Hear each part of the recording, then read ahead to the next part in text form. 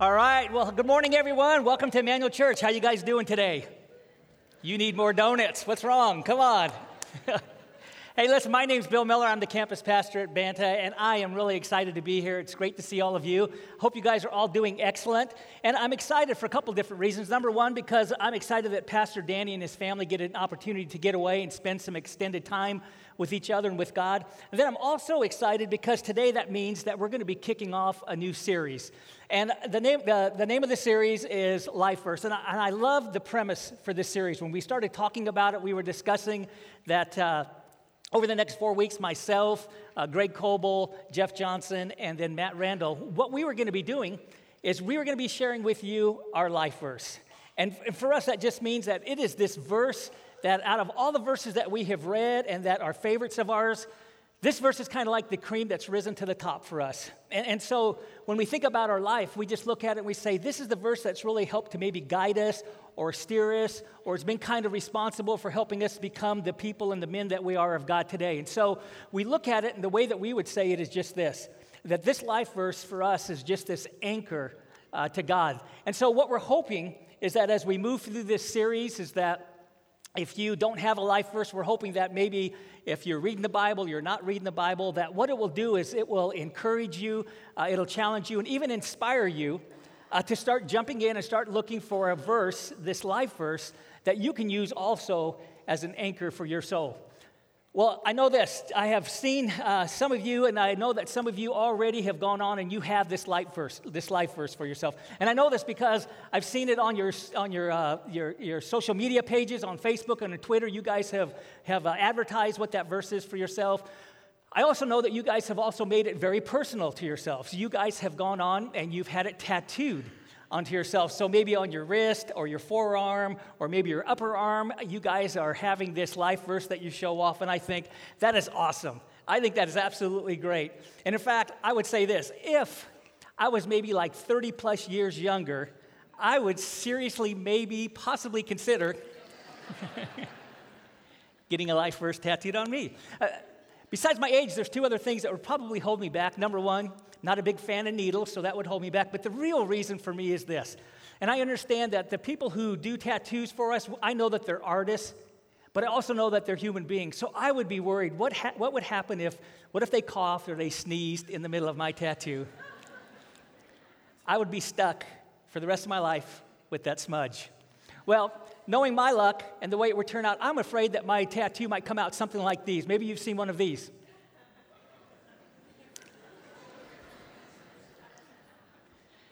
I love this guy's philosophy in life, don't you? This is the way he lives his life, with no regrets.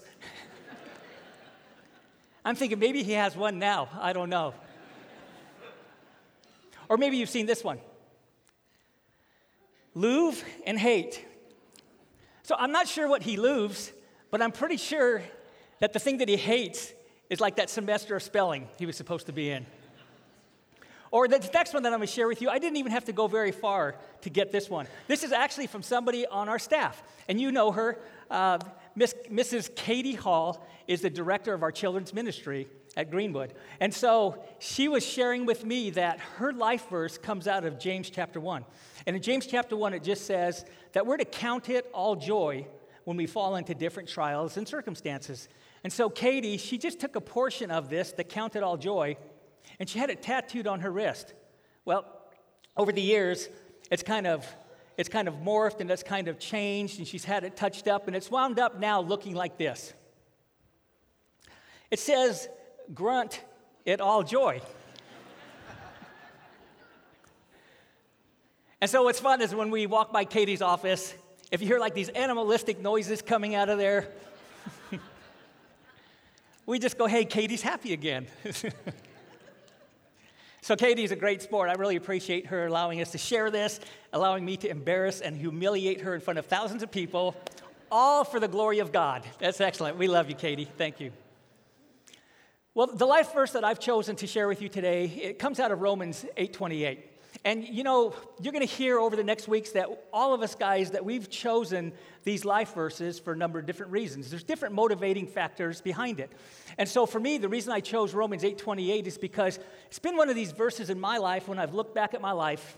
it's been an encouragement to me. So if I was going to sit down with you and you ask me how you go about choosing a life verse, my suggestion would be look for something that's encouraging. And so in your notes, if you're taking notes, it just says that I think a life verse should just be that. It should just be encouraging. Now, when do we need encouragement? It's obvious, isn't it? It's when we're discouraged.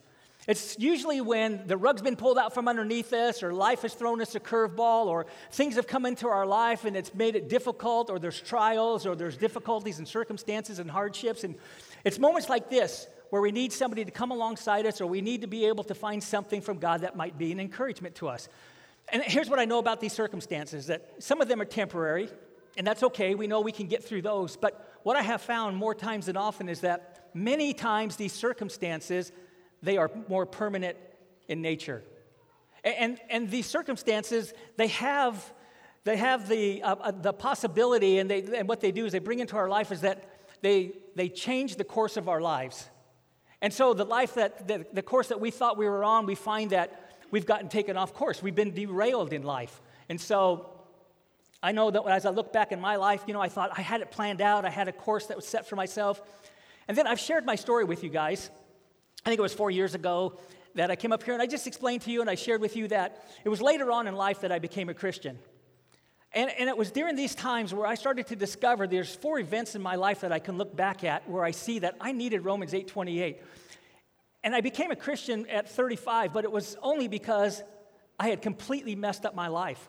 And through a series of wrong choices and wrong living, what I found is, the situation that I found myself in is that I had been indicted by the federal government, I had been tried, I had been convicted, I'd been sentenced, and so I wound up having to spend almost 2 years in a federal prison.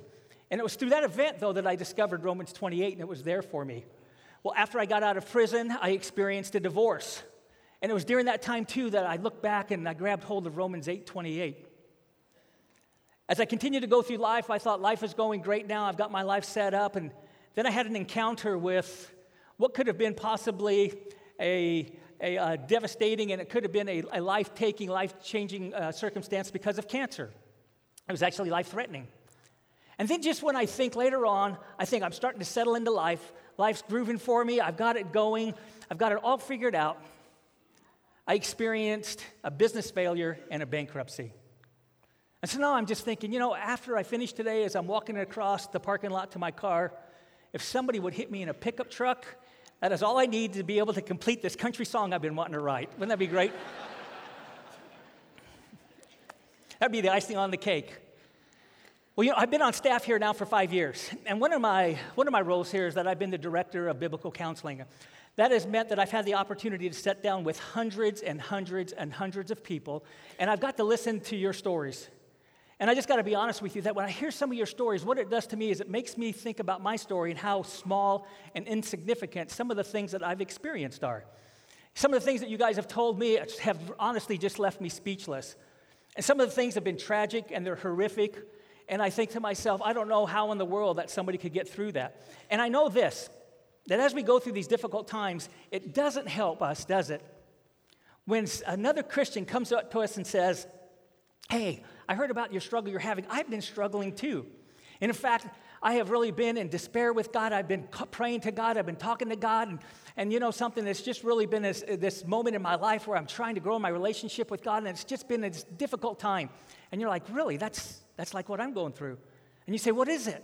They go, well, here's what's been going on. You know what? We've been praying and fasting because we've been trying to figure out, do we want to buy the pontoon boat so we can put everybody on it and go party? Or do we get the ski boat? But then that means we got to leave a few people behind on the bank, and so we just didn't know. So praise Jesus, he came to me in a vision, and he told me, get the pontoon boat and take the party on the water. And at that moment, you look at him, you go, I just want to punch you in the throat. Well, you know what? It doesn't help, does it? Because the danger and the temptation for us at those moments is this. we want to get resentful. We even get jealous, don't we? We take a look at their life and we wonder, how come your life is working out so great? And we see them on Facebook and we hear about how great they're doing. Their marriage is reconciled and they got that job promotion and their kids are doing fantastic and they were miraculously healed. And yet we're left behind and we're struggling with this idea that now we're jealous, now we're resentful, and we can even become angry sometimes. I've even heard where people have gone off and they have even cussed God out because of their circumstances. And it's those moments like that, I think, that we step into, and all we want from God when we realize that our circumstances aren't going to change. They're permanent. There's nothing going to ever alter that. But I think sometimes when I find myself in those moments, I just think, God, if I could just understand, out of all of this thing, is there any good that can come out of this? So I think that's really what we do. In your notes, you see that that's a question I think we all ask. And that's an answer that we want. God, is there any good that can come out of this? That's why I love Romans 8:28 for me. Because what I have found is this. If you're a Christian, if you're a Christ follower, here's the good news. Is that Romans 8:28 gives us an answer. And all we've got to do is dig into it. And so here's what I want to do. I just want to share with you what I've discovered at those moments when I've asked God, what good can come out of this? I want to share with you the answers that I've learned and what he gives us. Romans 8:28 says this. It says, and we know that in all things God works for the good of those who love him and who have been called according to his purpose. And so what I saw the first time that I read Romans 8:28, the thing that stuck out to me immediately was that little phrase that says, and we know. And so in your notes, I just realized this. It's just a statement of faith. That's what it is. The Apostle Paul is saying, hey, the thing that I'm about to share with you right after this, I don't want there to be any doubt in your mind. I want you to be absolutely 100% confident in the fact that when I tell you that all things are going to work out for your good, that you won't go, you got to be kidding me. And I love the fact that he doesn't start the letter to the Romans with Romans 8:28. That's not Romans 1:1 for a purpose and for a reason. Because we aren't going to buy it. And he knows we're not going to buy into that unless he's shared some truth with us and unless that he has also built a foundation so that we're in a position to be able to consider maybe this is true. And so I love it in Romans when Paul starts writing to the Romans. He starts off and he says, I want you guys to know this. There is a God who exists and he has revealed himself to every one of us. And the fact is that he loves you and he wants to have a relationship with you. But here's the problem. Sin has separated us from God.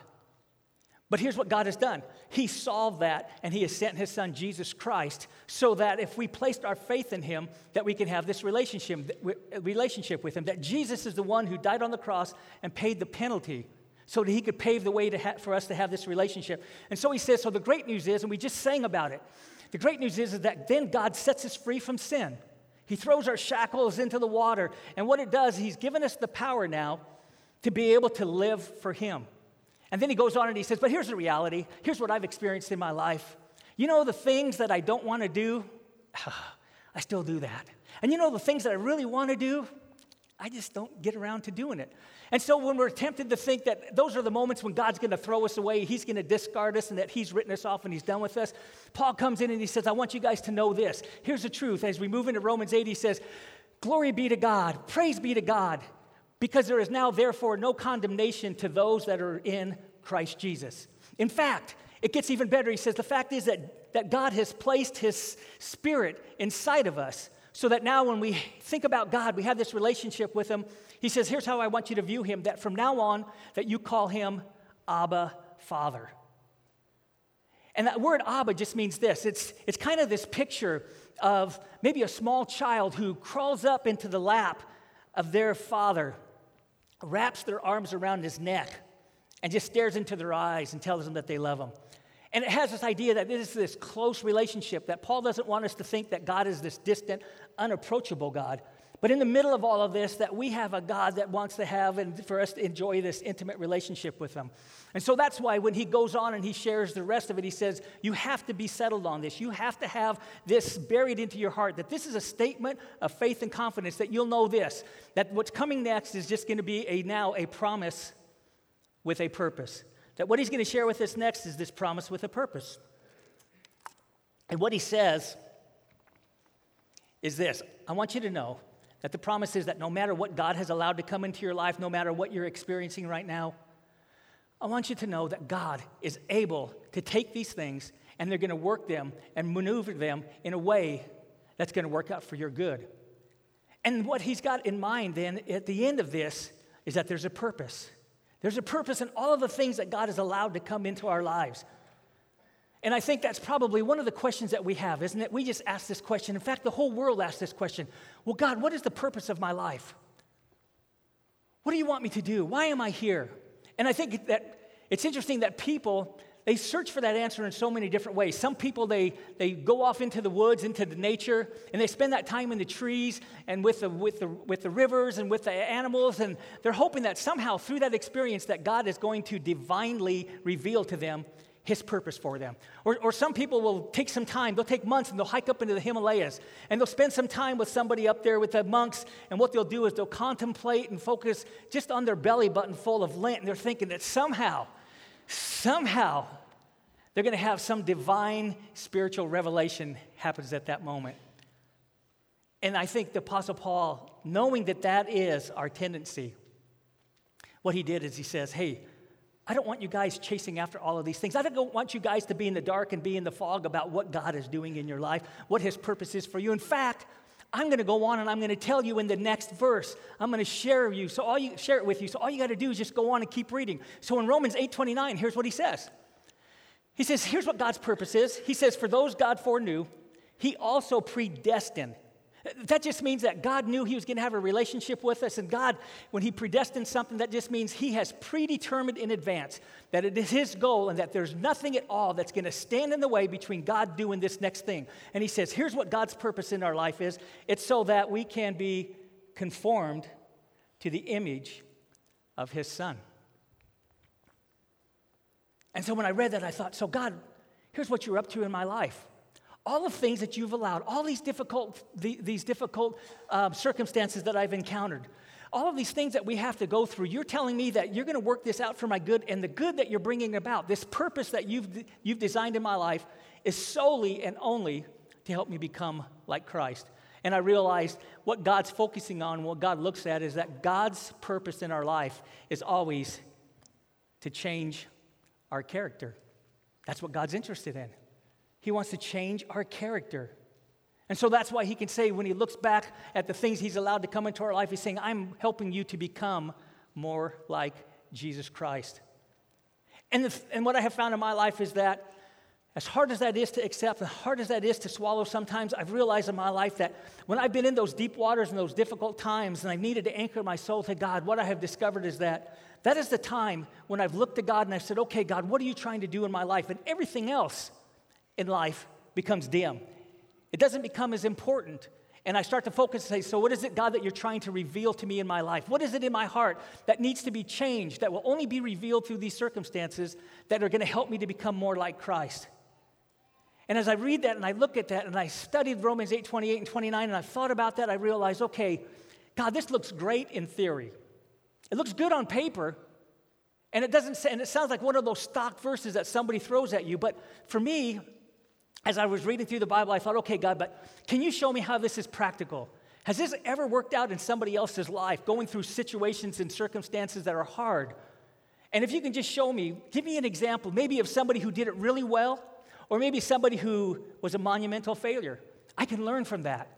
And so what's interesting is as a new believer, I open my Bible and I start studying and I'm looking and I'm reading, and here's what I found out, is that the men and women that were written about in the Old Testament and the men and women that were written about and give us the details of the life of Jesus, and then those afterwards that go on and they launch the first churches and they're starting the church and they're getting things going and they're going out and spreading the gospel, here's what I found out, that what they experienced is completely opposite to what this Western philosophy is that we have in our lives.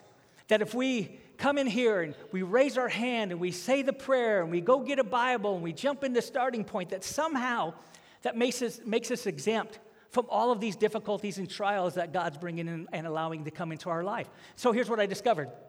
I found this, that the men and women in the Bible, that they were no strangers to adversity. In fact, that was almost the norm for them. They expected it. And the things that they experienced that would have turned me away and caused me to say, I didn't sign up for this, and I would have walked away, what it seemed to do with them, it seemed to fire them up. It seemed like the more things that they encountered that were difficult and hard, it seemed that they got more pumped up, they got more motivated, they were more determined than ever that nothing at all was going to turn them away, and they were going to keep moving forward. And I want to share with you, I think one of the best examples that I have found of that person who lived that out was the Apostle Paul. And you guys know the story of the Apostle Paul, before he used to be Saul of Tarsus, and it says that he loved God, but he hated Christians. And so if you're here today and you're not sure about this whole church thing and God thing, and you're not really sure about, how you feel about Christians and what's going on, in fact, you probably just say, I really don't like Christians. In fact, I actually hate Christians. Here's the thing. You would get along perfectly well with the Apostle Paul because he hated Christians. And if you've ever known a Christian that you think should be arrested, maybe you're sitting next to one right now, the Apostle Paul, that's what he did. He arrested them. And then he would pull them out, he would persecute them. He was even present when they were stoned, when they lost their lives. Well, we know the story that the Apostle Paul, he had an encounter with Jesus Christ, and it radically changed his life. And so what it did instead now, the Apostle Paul being a leader, instead now of going and hating Christians, now he's on fire, and he's on that team, and he's going, I'm going to go, and I'm going to take off on missionary journeys, God, and I'm going to preach the gospel, and I'm going to do everything I can now to further your kingdom. And here's what's interesting, is that as I read about the Apostle Paul's life, I would think, wow, if there was anybody at all that would have been exempt from troubles and problems, with all the work that he's doing, it would have been him. But in 2 Corinthians, he shares with us what his experience is now after becoming a Christian. And what he says is this. He says, I've been beaten and I have been locked up so many times, I can't even keep track of it. But I know for sure that at least 5 times the Jewish authorities that they arrested me, and I know that they whipped me 40 times minus 1 so to make sure that I wasn't going to die, so they whipped me within an inch of my life. I know that at least 3 times that the Roman authorities, they arrested me and they beat me with rods. And even when I started my ministry and I'm thinking I'm all gung-ho, a crowd rushed me and they grabbed me and threw me into a ditch and then they stoned me. And having thought that I was dead, they walked off and left me. And he says, not only that, every day I've been hungry, I've been thirsty, I've been tired, I've been in fear of my life. And then when I wake up each day, I also have the additional problems of having to worry about the churches that I've started and I'm going to start. And through all of that, none of those things seem like they pushed on the Apostle Paul, tempted him or caused him to even think about turning his back on this ministry he had and walk away. Except, I think, maybe this one event that he experienced in his life. And what I want to do is I want to walk through and share that event because it's helped me get some insight from the example that I see from the Apostle Paul when he's handled one of those moments in his life when I believe he looked up and he said, God, what good can come out of this? So in 2 Corinthians 12:7, it says this. The Apostle Paul said, therefore, in order, and so there's a purpose statement here, in order to keep me from becoming conceited, I was given. Well, what's interesting is that word given, it just means that it would be the word we would use if I was going to give a gift to you. And so when I think about my wife, Andrea, either for her birthday or for Christmas or our anniversary, here's what I would do. I would go out and I would look and I would handpick, I would be intentional about the gift that I'm going to choose for her. And so the Apostle Paul is saying, hey, listen, this gift that God gave me was handpicked. It was hand-designed by him with a purpose in mind. What was that purpose? It says that it was to keep him from becoming conceited. And in other words, it's keeping him from becoming full of pride. And I think the danger and the temptation for Paul was, you know what, God, I'm going out and I'm doing all of these things. Look at me, guys. I'm the super apostle. Look at how many churches I've started. Look how many people have come to Christ because of me. Look at all of these things that I'm doing. And so, yes, God, don't worry about me. If anybody was ever on track with you, that's me. And God looked down and he said, wait a second. Here's the danger. The danger is that you're going to get derailed Because I'm looking down the road and I see that the temptation for you is to become full of pride, to be puffed up. And so, in order to keep you from becoming un-Christ-like, and I want to maintain you being like Christ, I'm going to give you a gift. Well, what was the gift? A thorn in my flesh, a messenger of Satan to torment me. So God gave the Apostle Paul a teenager?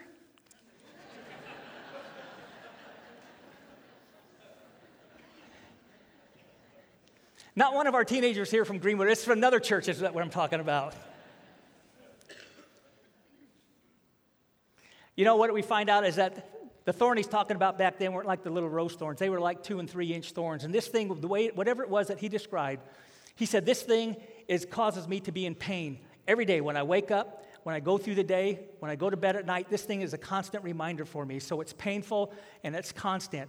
And for 2,000 years, biblical scholars have been trying to speculate as to what this thing is that the Apostle Paul, that he suffered with. What was this thorn in his side?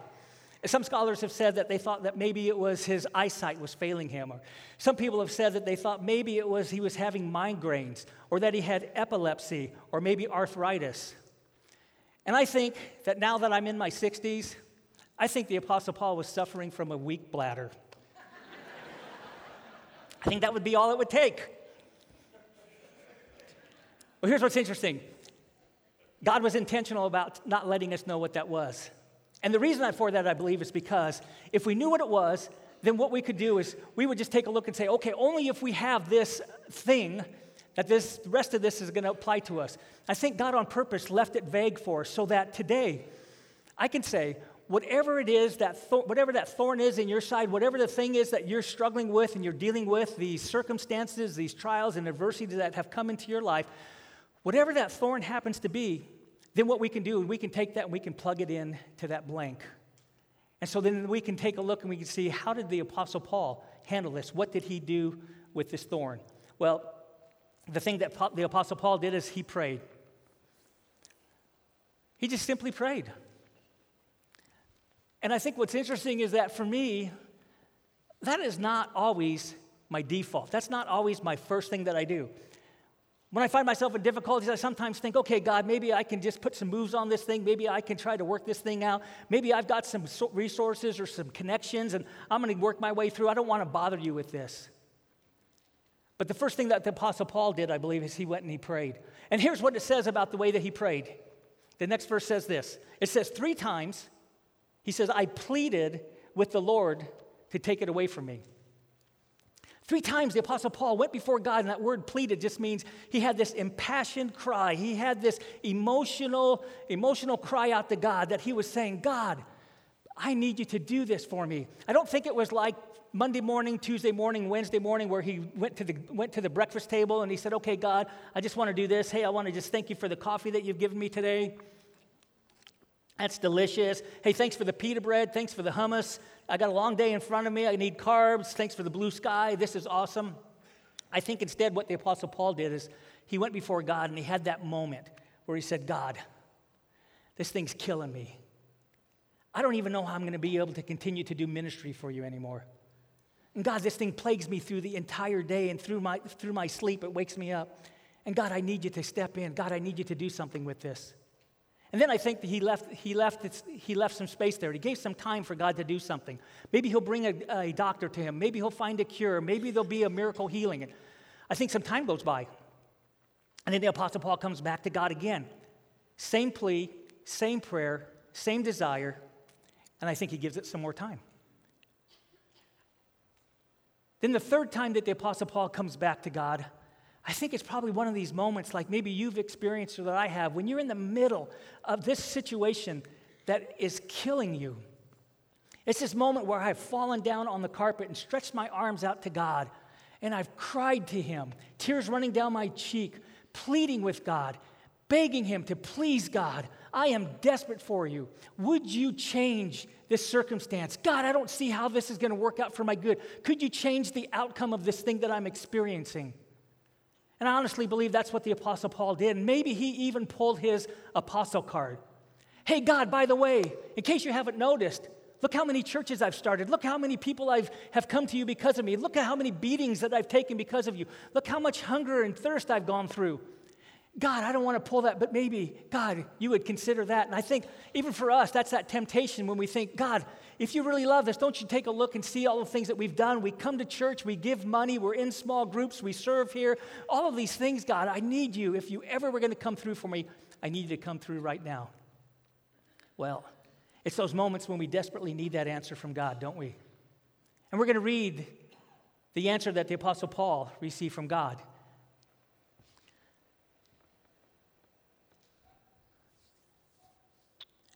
No.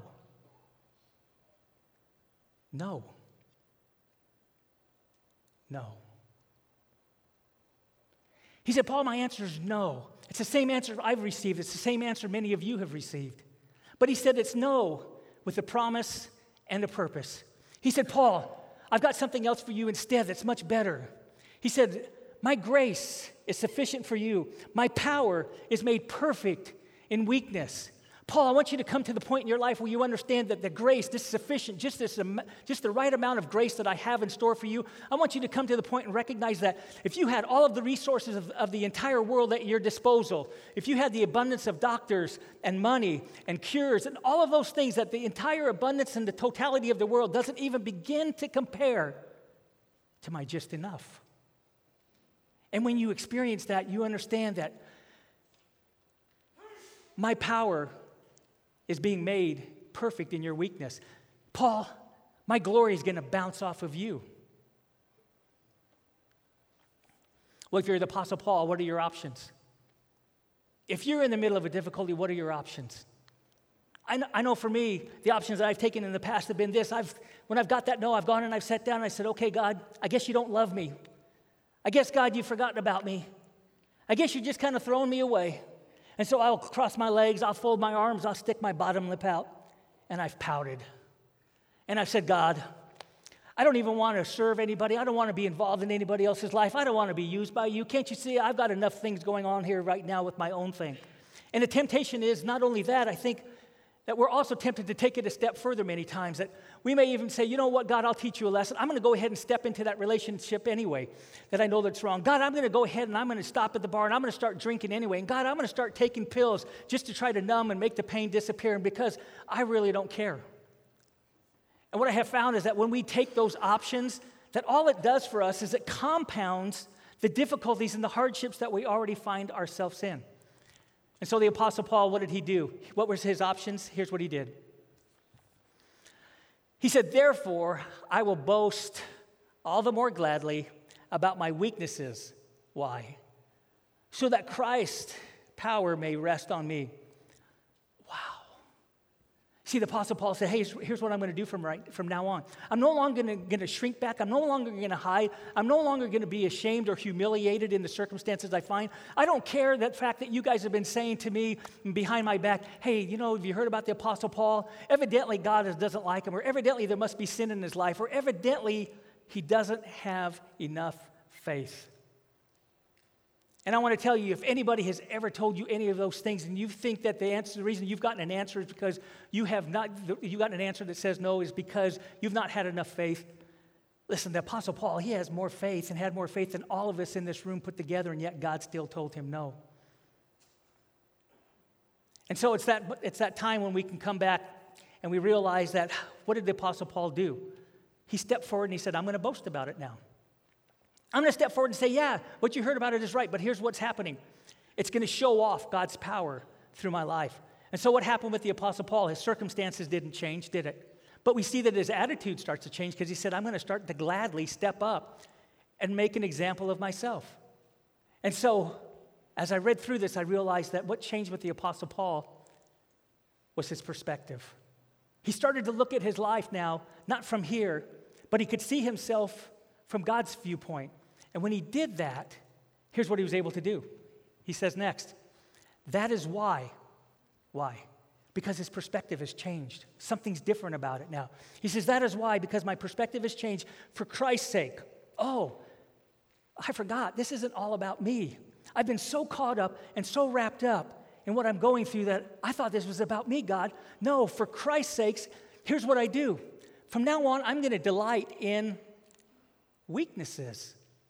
Not just this weakness, but I'm going to delight in all of the future weaknesses that come my way, because this probably isn't going to be the final one. And I'm going to also be delighting in insults when you want to insult me. I'm going to delight in hardships. When I find myself in persecutions and in difficulties, you know what I'm going to do? I am going to delight in it. Because when that takes place, I realize this: when I am weak, then I understand that I am strong. And as I've looked at this, as I've thought about this, I realize that what God wants to do is this: that our perspective must change when our circumstances don't. Our perspective must change when our circumstances don't. And this is why Romans 8:28 has been such an anchor for me in my life. Because when I've looked back and I understand, I think, God, these circumstances haven't changed for me. God, what is good is coming out of this? God, what are you doing in my life? What it has done is helped me to look at my life from God's perspective. I'm able to see things through a different lens. And when I do, what it has helped me to understand is that in God's economy of doing things, and the way that He runs His universe, and the way that He manages my life and your life, here's what He's interested in. He's interested in our character. And so if I were to sum up Romans 8:28, I would say this, that here's what it's after. Character always trumps circumstances. Character always trumps our circumstances. You guys probably thought maybe Dallas Willard said this. Maybe C.S. Lewis. Well, I know the person that said this, and they aren't as bright, they aren't as deep, they certainly aren't as wise.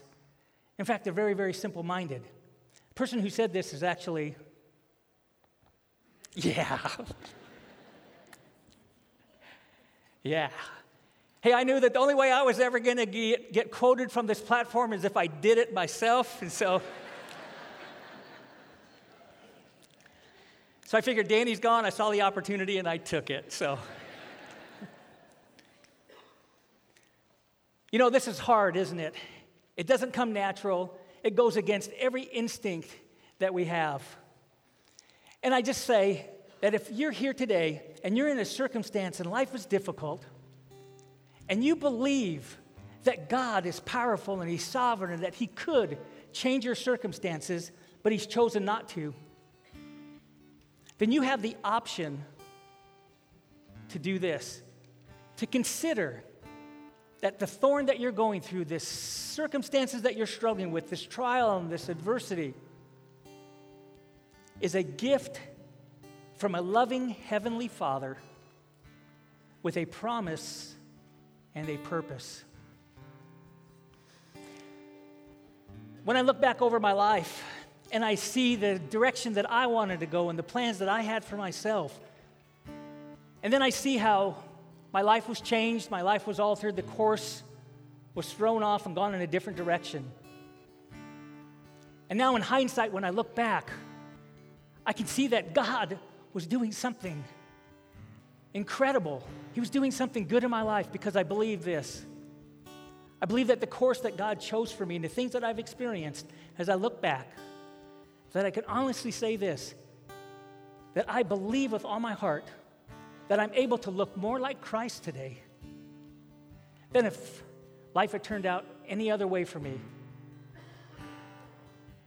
And so, for you, perhaps, maybe not today, but maybe down the road, that perspective will change for you so that you can look back and say, you know, the time in my life when I became the closest to God, when I understood Him the most, when I anchored my soul to Him, was only during that time when I was in that storm and that difficulty. And so I just hope this, that maybe Romans 8:28, if you're in the middle of a difficulty right now and you're struggling, that maybe Romans 8:28, maybe that will become perhaps your life verse, and it will help you to explain and to make sense of the difficulties and the trials and the things that have come into your life. And if that's not the one, I hope maybe it will inspire you and encourage you to start looking into the Bible to find that verse that you can personalize that will help to anchor your soul. You know, maybe you're here today and you picked up and you heard, and you're asking, hey, Bill, you said that Romans 8:28 is a promise for those who love God. I don't even know what that means. I am so far from God. But yet, I find myself here today. And if you knew all of the difficulties and the struggles and the turmoil and the things that I'm going through, I'm desperate. And I'm just wondering, is there a promise for me? The night before Jesus went to his crucifixion, it's recorded that he invited his disciples to step into a garden with him. And Jesus, knowing that, in just a few short hours, he was going to be arrested, he was going to be falsely charged, he was going to be beaten, he was going to be whipped and flogged. He would be made to walk a cross up a hill where he would be nailed to this cross. And he knew that for that 6-hour period of time, he would hang on that cross in an agonizing and die a humiliating death so that he could take on the sins of the world for you and I. And knowing that that was what was in front of him, Jesus, it's recorded in Luke, he did this. It says that he withdrew about a stone's throw beyond them, his disciples. He knelt down and he prayed. He said, Father, Abba, Father, it's me, your son that you love. We've had this relationship from all of eternity past. And Father, I'm asking if you are willing, would you take this cup from me?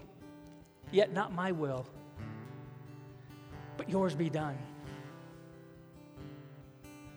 In the book of Matthew, it's recorded that Jesus did this not once, not twice, but 3 times.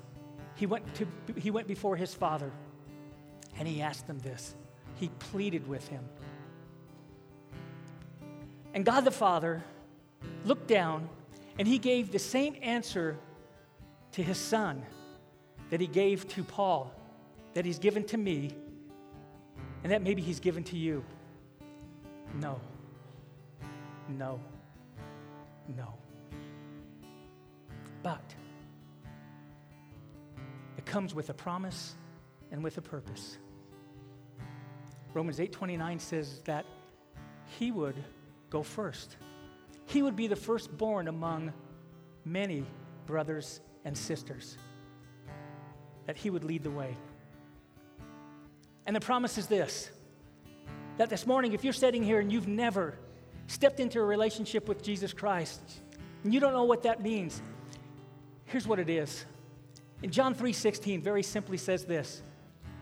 It says that, for God so loved you, and you, and you, and you,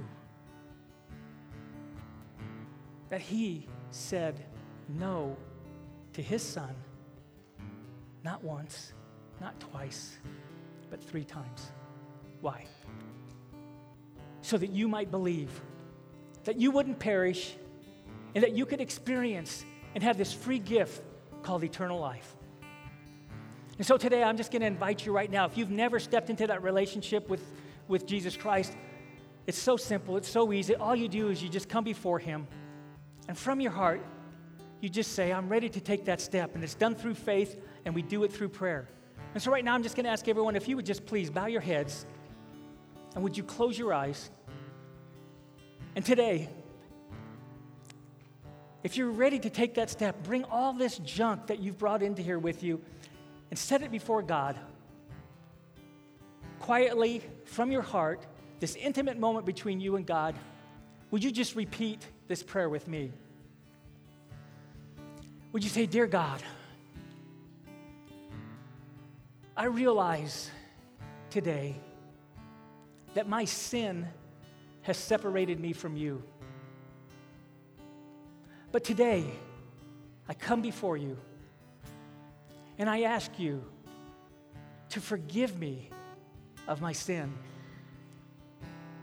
And today, I place my faith in Jesus Christ.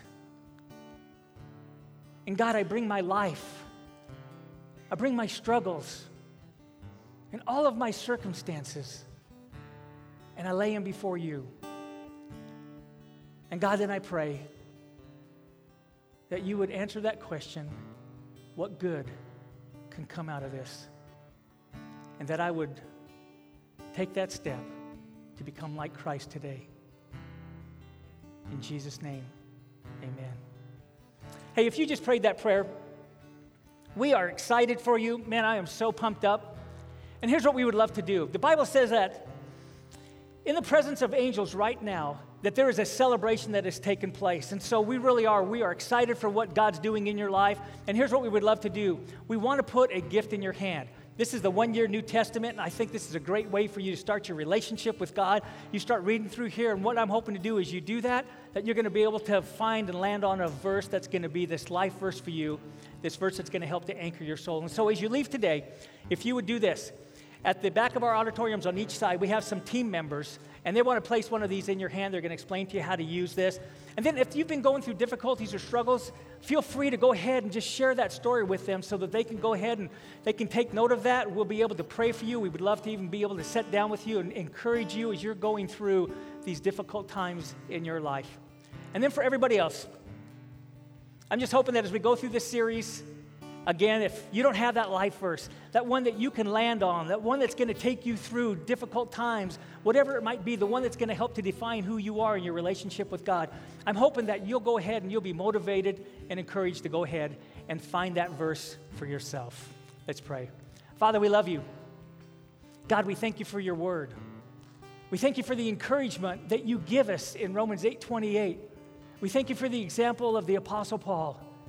And Father, we just pray that if there's anybody here today that's in that deep water, that's in that moment that they're looking up to you and they're asking, what good can come from this? That God, today they'll be encouraged. And that today, God, that they'll focus on you and God, you'll help to change their perspective and that they will experience your grace and your power and your strength. God, we love you. We thank you for what you do for us. In Jesus' name we pray. Amen. All right, you guys, thank you so much for being here today. Be here next week. It's going to be fantastic. See ya.